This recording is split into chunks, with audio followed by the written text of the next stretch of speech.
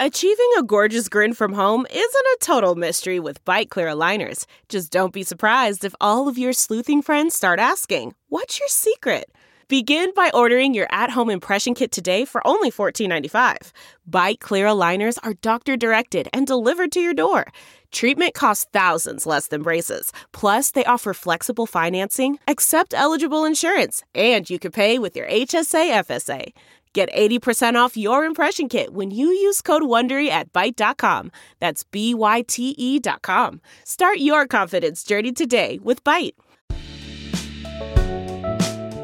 Rediscover our fascinating city this summer on a walking tour from the Chicago Architecture Center, now open and adhering to public health safety standards.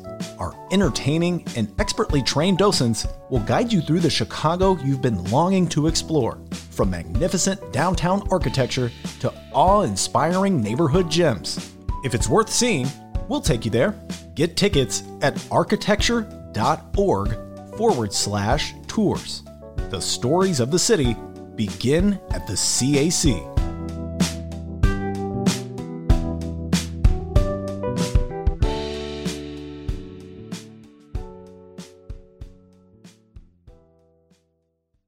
It's political junkie time in the Ben Joravsky Show. We're going to take the deep dive, talking some serious politics, and who better to bring on than to do the political deep dive than our old friend Eddie Armstrong. I say my old friend. It's only his second visit to the show, but I feel he's going to become a regular. Eddie, welcome back to the show. Thanks so much for having me, Ben. I hope I'm a regular and don't get kicked out of the house one day. No. There's nothing. There really are no rules in the Ben Joravsky house that you can get kicked out for. I love it. Eddie, as if you recall from our last interview, is a former state rep from Arkansas, the state of Arkansas. He lives in Chicago now. He was the minority House leader, so he knows a thing or two about dealing with Republicans. He knows the limitations and the possibilities, if there are any, in a bipartisanship in a legislative body. He knows what you have to do to negotiate with Republicans, how accommodating they can be, and he knows a thing or two about beating Republicans. As nice as he is, he's in the game to win, and he's a competitive young man, Eddie Armstrong. He's in Chicago. He's in the cannabis business, and we talked a lot about that in the last show. But we're going to keep it to politics, Eddie, if that's okay with you. Absolutely. Politics to talk about. All right, Eddie Armstrong. Let it start with that first word of warning, the cautionary tale that you threw out to me, and you know how every vote is important. And I said, Eddie Armstrong, what do you want to talk about? And you said, if you're going to vote by mail, you got to be serious about how the game is played. Talk about that, Eddie Armstrong. Well, it's important that we start putting this on the radar right now as we embark upon the first day of September. It's a great Virgo season. My birthday's tomorrow. But as it relates to voting, 60 days out, and a lot of states, 19 over, there are a lot of questions swirling on how do I get my mail-in ballot in? Will they have a drive-through service? What's regular voting going to look like on actual election day? And those are things that if you are in any state, community, township, you should start asking yourselves at the dinner table in your households or domiciles is, what's this process really going to look like? Lord knows we've been hit with a ton of things this year that have caught us off guard. COVID, let's just start with the pandemic, but let alone now we're coming up against an election with the backdrop of this pandemic. And will you have enough time to vote by mail in your state or in person? And those questions are critical. Calling your county clerks, your election offices to identify what the actual protocol is in your state for either a mail-in ballot, absentee, and or voting in person through drive-through, considering the COVID pandemic. I take into consideration that in 2018, the last cycle, we all will have mail-in ballots. That's a part of this process. Everybody's not going to go to the polls. Absentee is real. The key is, in the last cycle, you had about 95, I think close to 95% in a recent article. Maybe today in the New York Times, they said 95% of all ballots mailed in were counted within 3 to 5 days, Ben. Okay, 95%. That's a pretty good watermark. Yes, it is. We'll dive into this later, the fear tactics or not, depending on who you are and how you look at it, of what the United States postal system is catching right now, and what's being talked about on this being a way to disenfranchise voters. Well, don't wait on the Postal Service. Don't wait on your county clerk or your alderman or your representative or your senator. Start asking questions now. Pick up the phone and simply try to find out what's the process to me getting my ballot in. And once you know that, I think for the public out there listening, take into consideration that on election night, there's a certain number of votes we know we all need for the electoral college.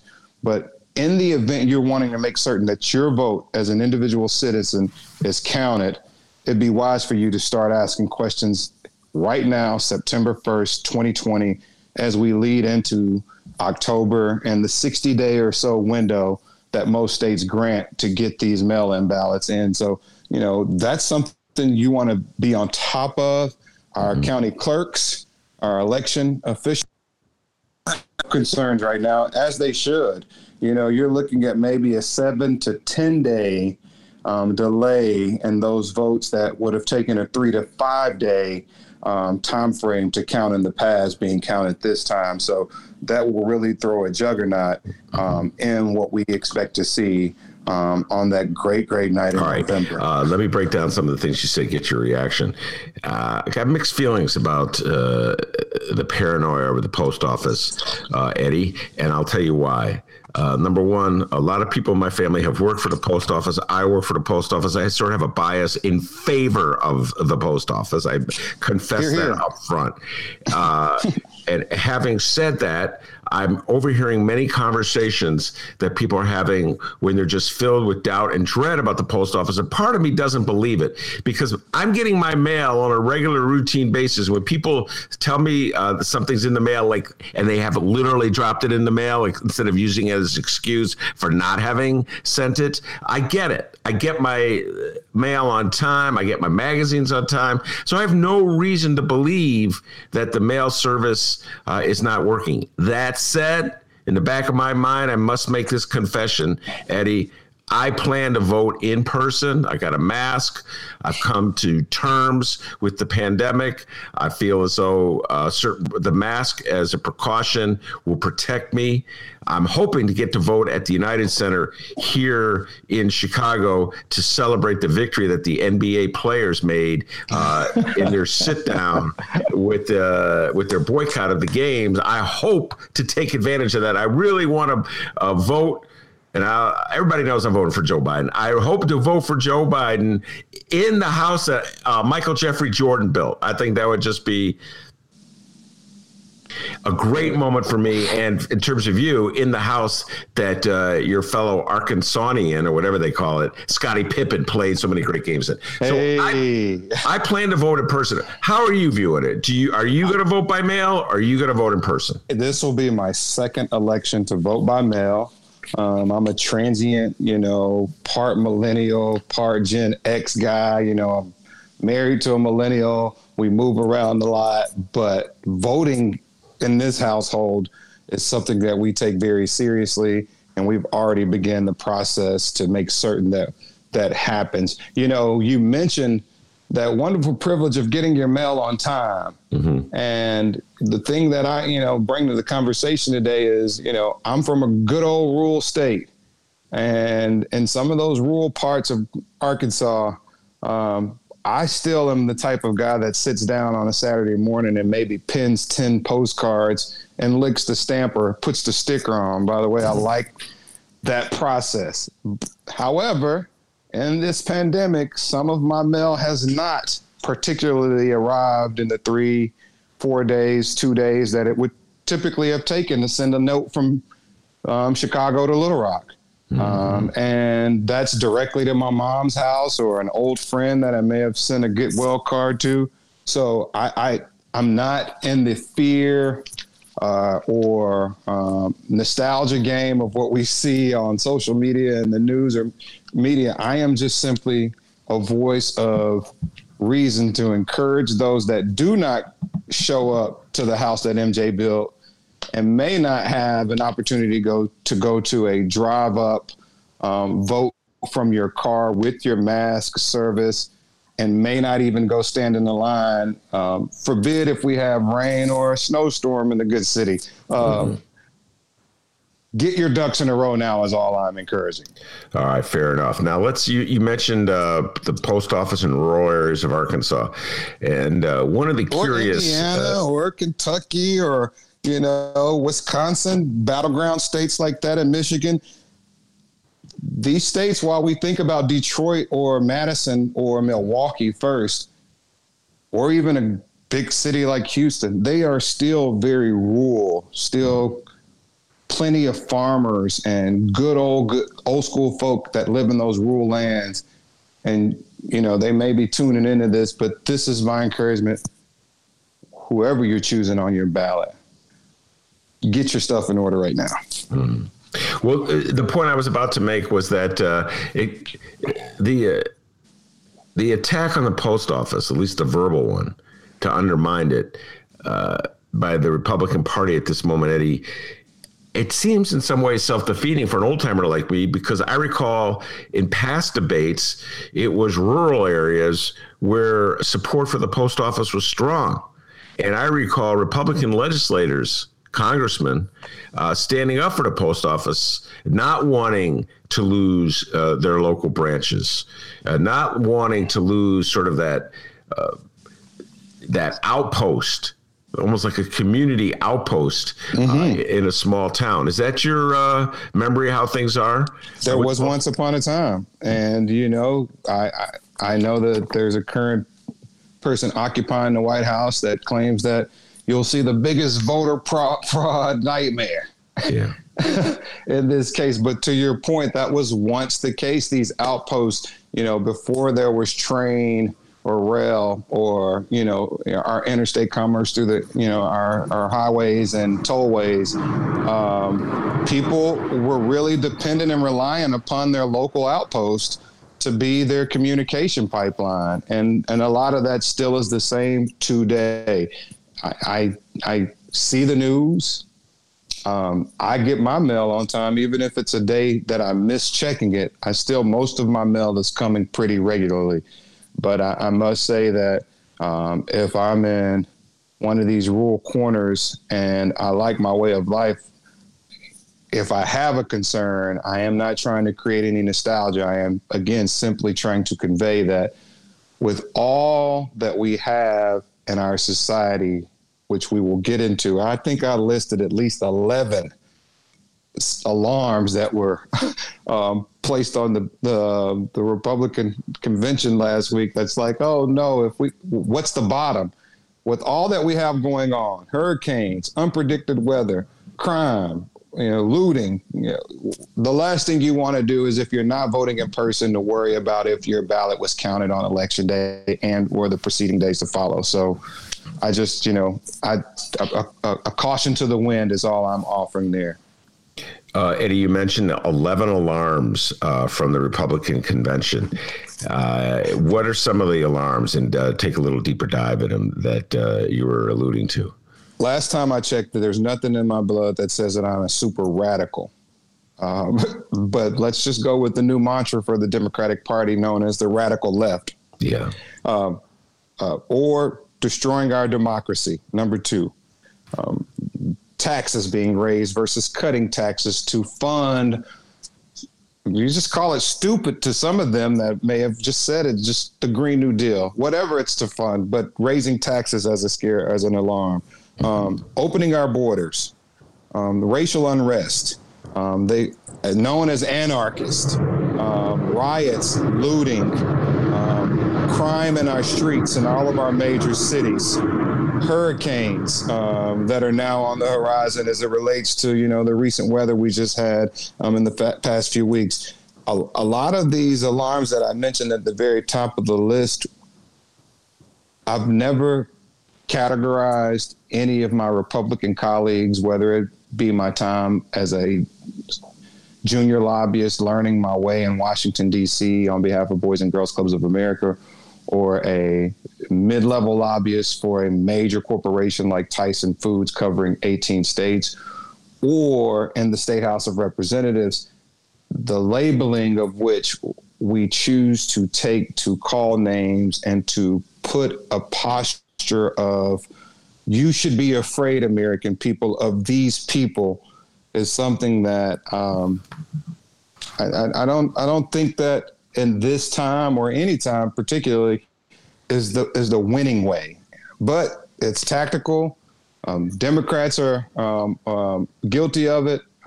Republicans are now doing their best last week to really call the call out. But what does that really get you? You know, we got an unsafe America. You know, we're going to destroy our democracy. You know, our pathway forward is on the decline if you vote for Joe Biden. You know, he's against urban communities. Look at the crime bill. I mean, there are just all of these things that came out in addition to, you know, Blacks for Republicans, or the great Senator Tim Scott, or, you know, the civil rights legend that spoke that, you know, really couched their message and what their beliefs are at this time. But do you really need all of the alarms of putting fear out there for the suburban mom voter? Mm-hmm. You know, or, you know, for the folks, as I mentioned, oftentimes my brothers and sisters in rural America. You know, there is a way to get things done. And I liken it back to a time when there was a president in office with the last name Nixon. And to some, you would soon say, not a great man by any stretch. But somewhere aside from his personality or person were legislative policy opportunities that he seized the moment for, the EPA establishment, Title IX.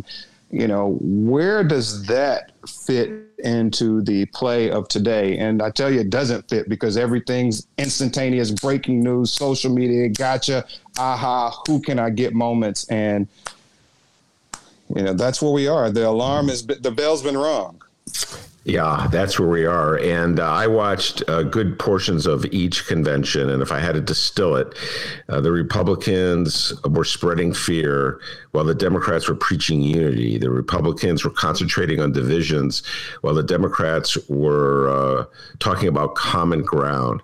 And as much as I like to believe that good will triumph over bad, I have my doubts as a longtime observer of politics in this country and how it plays out. In your humble opinion, Eddie, can going high, taking the high road, I should say, as Michelle Obama urged in 2016, defeat taking the low road, which is where it seems the Republicans want to travel? You know, I am made up of the school of the great President Clinton and Hillary Clinton. And for those out there in listening land that may not agree, when I say I'm of the school, there was a man from a watermelon town called Hope that really tried his best to bring us along. You know, call the crime bill, 3 strikes you out, a real slap in the face at communities that look like me. And I want to dive into that too, because we're fighting a couple of fronts of a war here in our society, not just a cultural war, but a community war for African Americans, and how important their vote is. But what I was able to learn and garner from my time of being not even able to vote for President Clinton because I was a kid, but watching where we came from as a state, it really gave me, you know, a difference of opinion on how he was able to just work through this, even with those that differ from him. And I look at where we are right now and what took shape after the RNC. You know, both of these conventions were very unorthodox, very new. We didn't know that the president would use all powers, Mike Pompeo included, to just say, hey, I'm going to do it this way because everything I've done since getting elected has been unconventional. I wasn't your average Republican. I wasn't your Christian conservative. I kind of took my own lane, and a lot of people conformed to Trump, not Trump conforming to Christian, fiscal, Tea Party, radical right, or whatever you may call it. They conformed to him. Mm-hmm. And after the convention, I must say, Trump's polling numbers didn't go down. I think he held his line. And, while it's right there at the low 40s, I think he closed the gap a little bit. So, to answer your question, can Democrats win, or defeat a campaign based on hate? The answer is yes, they can win.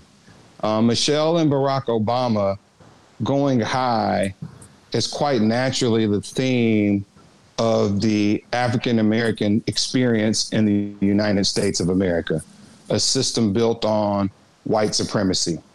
I mean, from as low as you can possibly be as a slave or an ancestor thereof, your blessing is to keep faith and to go high. And look what we got out of that. In this case, I think where Michelle or First Lady Obama talk about potential President Biden being the president of transition, it is very true indeed that we are seeking some sort of transition in our society as America, whether that be a transition of more Trump or a transition to get us out of this time in our, this crystallized moment of the past 8 months or what may be the next 5 years post-November. Democrats, I think, can win, and that's not coming from an internal optimist perspective. Yes, I do. I came from 36 Dems, which controlled both the Senate and the House in Arkansas for 100 years as Democrats. Mm-hmm. And we were voted down to 36. So we still have this optimism that, we could take the House back. Malarkey. I'm coming from a place now where continue to go high and understand we can win, but we've got a lot of work to do within our own factions as opposed to the rock throwing, and that it's Trump's to take. At the end of the day, his base is still real. Those people that show up at his rallies will be the same people in line to go vote. Rest assured, they are going to the polls. Mm-hmm. Many of them will be those that respond to this, call on getting yourselves in place to make certain you have enough time to go vote. It is, what will we do? What will Democrats do? African-American women in general, I would like to soon think that a lot of them gravitate to this moment in time in history, post Hillary Clinton. However, African-American young men between the ages of 18 and 25 and older to 40, there is still a lot of question in the room of what gets them up and going to vote. What has charged them up in the backdrop of Jacob Blake? Yeah. Wow. A lot to unpack there. Before we get to what motivates young African Americans to vote in the aftermath of Jacob Blake, the shooting, you mentioned something. I took notes, and I want you to expound, if you could. A community war for African Americans. What exactly were you getting at when you said that? This country, white supremacy. Mike Pence gave a great speech from a spot where we all know the debate over the third verse in the Star Spangled Banner. When a country is built on white supremacy, or if you think about the Aborigines and our Indian brothers and sisters, where your community has been structured and or placated to in a way to where devices or vices are planted in addition to guns, in addition to drugs, that we don't fly to go get. We don't have access to an arms dealer. You have this community in which the destruction and despair has spread not only from urban areas in the heart of Chicago or Los Angeles, they're now in rural areas. And when you think about all of that built on white supremacy being the premise, low education, crime, drugs, poor health, access, your infrastructure is already weak. what hope does it give you if you're coming from an infrastructure that's already weak to pull yourself up by the bootstraps when you are already bootless? Okay? Mm-hmm. So we're waging our own battle within our own communities of saying, okay, where my great-grandmother or my grandmother would have given me or supplied me with a pair of boots, some of that doesn't exist. Mm. And in major metropolitan areas, you're seeing crime at a rampant pace. I think they highlighted on the world news, major cities are at all-time highs again of crime where that wasn't the case. Is that all the president's to blame? Or are we really talking about equality? Is it the all cry for, look, these communities have never had a stable footing to move themselves out. And until our own communities take account for that first, these fights and battles that we're in the middle of to be the Black Democrats or the Black Republicans of pre-Reconstruction, which was touted on the RNC last week. I mean, there's a real self-check of what are we doing to identify our own problems, capitalize on our own solutions, galvanize our own voting base and block, and really utilize that. You know, great recognition to the late John Stroger, an Arkansan who came to this great town and is, to some here would say, the author of The Political Machine with Old Man Daly. But it wasn't just the machine. It was, we take care of our own communities. We make certain that we have our voting blocks there, and we use our voting blocks in turn to negotiate opportunities to be a part of the overall narrative of change throughout the city of Chicago, whether that be Ohio, whether that be Michigan or Detroit now, which is completely in a different up spiral. We're fighting a whole nother issue while at the same time being accused. Imagine if Eddie Armstrong was a Ku Klux Klan member. Mm-hmm. And I said to my fellow Klan members, look at the unrest, look at the anarchists, look at the looting and violence of these African Americans. When the looting starts, the shooting starts. You know, look at that message of what I've now created up against the backdrop that they didn't even have it. And when they did have it and Reconstruction did exist, it was snatched away from them. And so if we're going to take claim to any one candidate, there's a lot of work within our own communities that must be done while simultaneously negotiating, working through opportunities, whether it be Trump or 5 presidents beyond him, at how we really get to the central nervous system of the lag indicators within our minority subset communities. Hispanic community, no different. Northwest Arkansas, very thriving community with Walton family and Walmart and Tyson. The Marshall Islanders. These communities exist. And the world news reports COVID-19 pandemic, the people most impacted are in what communities? We're on that's just one side in addition to trying to come out and fight the other side of where we find our place in this. And, you know, some would soon say our president has done more for any African Americans. Come on now. Mm. You know, what's our real bottom here is what I'm asking. You know, is it 4 girls being blown up in a church in Alabama? Is it more police unrest or a killing of a, young African American running across the park in North Carolina? Let's not even talk about Jacob Blake. Let's, date it back to other killings. Is it Emmett Till? I mean, what's our bottom of where we really grab a hold of the community that they've tried to manipulate? No different than what they did with some of our Indian ancestors and providing alcohol or rubies as they were shown the great virtues of this land. I mean, and they're not my enemy. None of these individuals I'm speaking about are my enemy. I'm just simply saying there is much work to do to coalesce that regardless of what side of the aisle you sit on. All right. Before we get to they're not my enemy, I got to backtrack to something you said. Jacob Blake and the young black vote. What were you getting at when you made that statement? I've mentored for the last 12 years young African-American men and women from ages 18 to 25.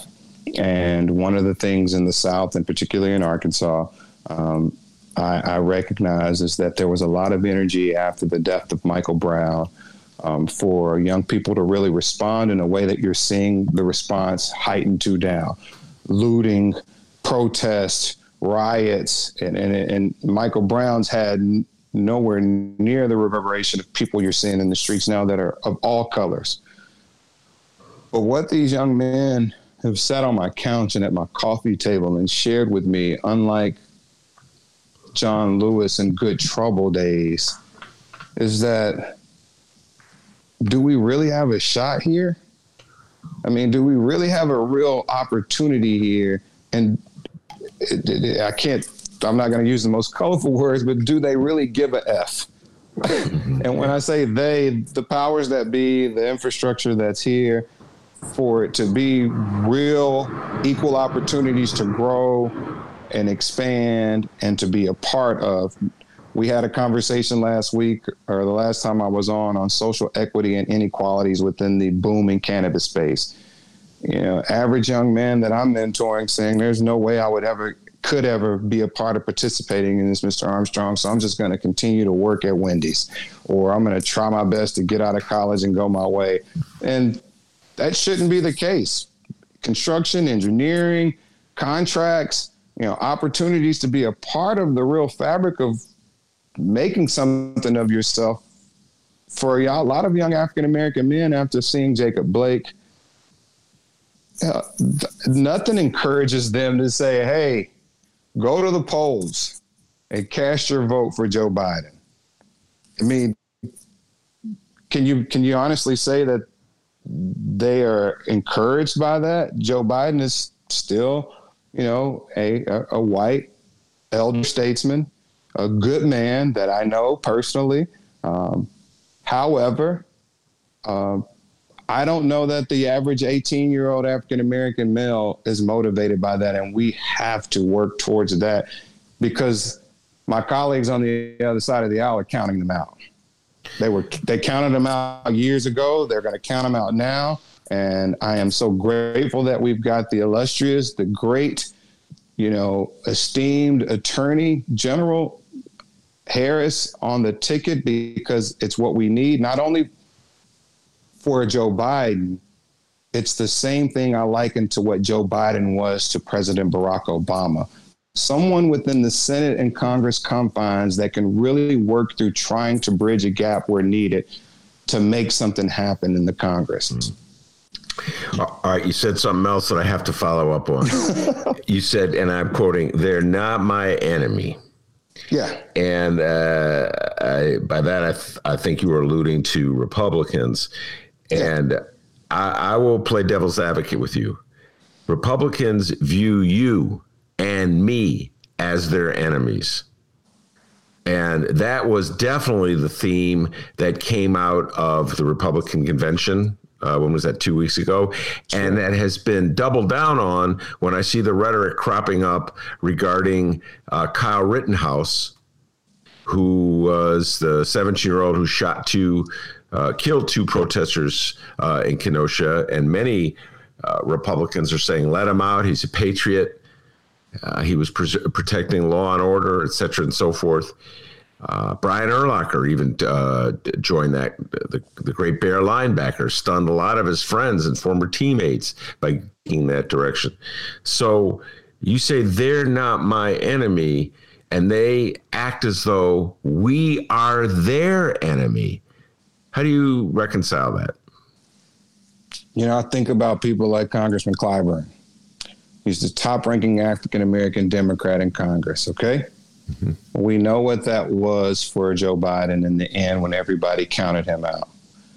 If Congressman Clyburn or John Lewis went about their day-to-day operations viewing the other side of the aisle as their enemy, there is no way they would have been able to sustain themselves this long. They're operators. They're, it's the Orrin Hatches and the Patrick Leahy's of the world and the old Joe Bidens. Regardless, these institutional uncles and grandfathers of Congress have these top-ranking positions because they see beyond the fight of making temporary enemies.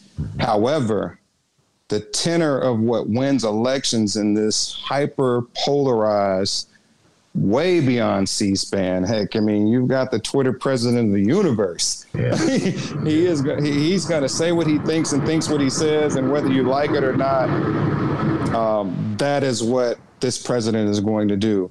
And what real diplomats, what real political leadership looks like is not capturing the moment of making an enemy, but continuously trying to identify. As an old mentor once told me, it's kind of like still hunting. You can't take every shot, but you can sit just still enough until you get your shot in plain view. And there's going to be a time for that. And so I'm not of the pathway of making enemies. I'm in the pathway of being able to identify when it is best to take a shot. You know, Obamacare wasn't passed overnight. How long did it take us, Ben, to create healthcare reform in the United States? You've been around longer than I. My whole lifetime.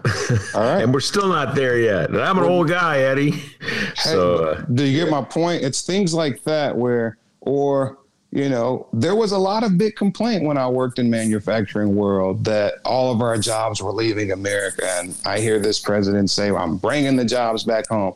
Good for the United States. But do you have to do that at the behest of making another country your enemy in order for you to galvanize the support through a fear tactic? And I don't know if that's always got to be the drumbeat. You know, I listen to, you know, the good and faithful senator from Arkansas, Tom Cotton, speak directly from script.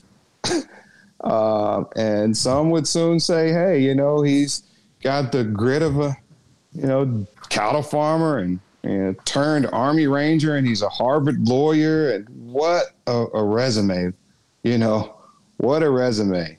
And liberals will dismiss him is what they say. Well, they're not dismissing him, but a lot of what he talks about and a lot of what's happening right now isn't the drumbeat of what those citizens at the core he has to win over again. And not only win over, he has to deliver for them.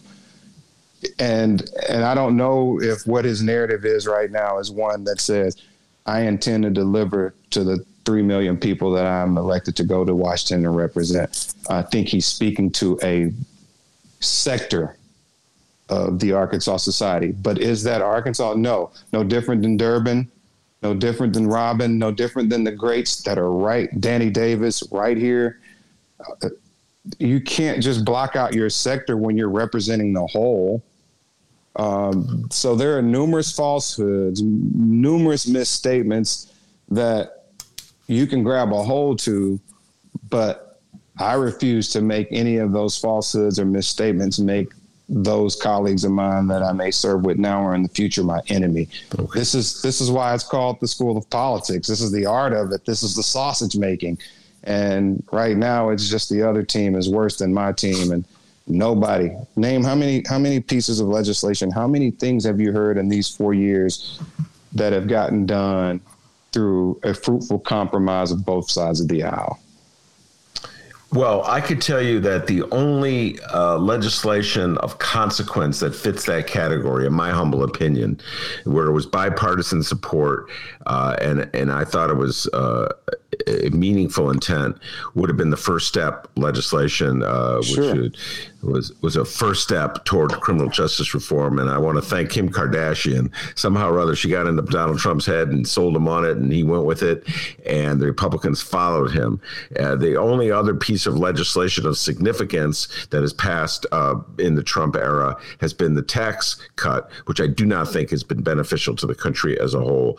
And I got to tell you this, Eddie, I received Tom Cotton. We were alluding to Tom Cotton, the senator from Arkansas. Eddie Armstrong knew him back in the day when they were both coming up. They're roughly the same generation. I get emails from him all the time. For some reason, I know I told you this before, I'm on their mailing list. And he treats people like me like we're the enemy. It's so funny. He's sending the email. I mean, they don't know they're sending it to me. For some reason, they think I'm going to give them money because we need your money to defeat the radical left, which is trying to destroy everything that's good about this country. And so when you talk in terms of politics, and I really find it meaningful about something very practical, like making sure that jobs stay in Arkansas or stay in Illinois or stay in Colorado and do not leave this country, that's something substantive. But I don't see the Tom Cottons of the world delivering on that. I see them getting by cheap with rhetoric saying, hate Ben. I hate Ben or the Bens of the world so much that you should vote for me. Do you follow what I'm saying? Absolutely. And good for that young man. Good for that brother, And I say good for him because everybody has to find their place. I learned some such valuable lessons from some of my old Democratic colleagues that switched parties out of political expedience the day Donald Trump got elected. And I never really pointed the finger and said, you're my enemy now. I looked at it and said, hey, I understand this is your position to maintain some sustainability within the confines of this. The average American isn't really up on what all goes into Springfield to bring about tax reform or, what region of the great state of Illinois is going to be able to benefit from infrastructure improvements. They're electing us to go and understand that. And you get people like Senator Cotton that talk all over themselves to some degree. Again, a very smart man. I knew him before a Harvard degree. I knew him as only Tom Cotton, and I knew his dad very well in the American Legion Arkansas Boys State system. And the Tom Cotton today versus the Tom Cotton that encouraged a young African-American man from urban Arkansas, right in the middle of the hood, if you want to just call it all the way out, that he could go on and do something regardless of if he was from Yaleville, Pocahontas, Strawberry, Arkansas, Greasy Corner, Arkansas, Fayetteville, Bentonville, Pine Bluff. You can do this isn't the message, but I'm not going to make Tom Cotton my enemy. I am just going to capture what once was and say, hey, that still exists. Take this, for example. We got 9 weeks remaining. Only 17% of registered Republicans are non-white. Think about this. 17%. So what are we going to do if they get all of theirs and the Democratic Party, which is the big tent party, gets only half of theirs that they're banking on? Michigan and Wisconsin, these battleground states, it's the new backdrop. So the argument that he's making is no different than the guy that's the president coming out on WWF wrestling, or The Apprentice. It's a show and a narrative that's being played out, and people have to be able to discern between that and really understand what matters to them back in their districts, back in their regions, back in their states. And if they're not careful, again, this is Trump's election to take and Tom Cotton's to prepare for in 2024. I heard my great friend back in Arkansas, Roby Brock, interview him and ask him if he was positioning himself for presidency. And he laughed it off as a, no way, never say never, but no, I'm only focusing on galvanizing the votes of the great people of the state of Arkansas. How are you doing that by being so divisive in a time like now? If you really are truly trying to win over the votes of the people that elected you, how are you doing so with that narrative? The one that you just spoke about, the radical left. They're destroying. The democracy is destroyed. And we are to blame. The radical left is to blame. They're going to raise your taxes. They're going to open these borders. We have a pandemic. You've got anarchists in the streets. Vote for Donald Trump and everything will be okay, ladies and gentlemen. Not anything about the record that makes the people Arkansas. None of this is new. Like I said, what's the bottom? Is it raping, lynching, destroying towns after you allow for 40 acres and a mule to be a part of the allotment and taking it all back? what is the new bottom for now? You know, is it the Blake incident and the Blue Lives Matter versus Black Lives Matter? What's the bottom? Have we seen it? Is it the pandemic? I mean, it's September. We hadn't even hit Turkey Day yet. So I don't know, but none of this is new. It's still a tactic that's being used.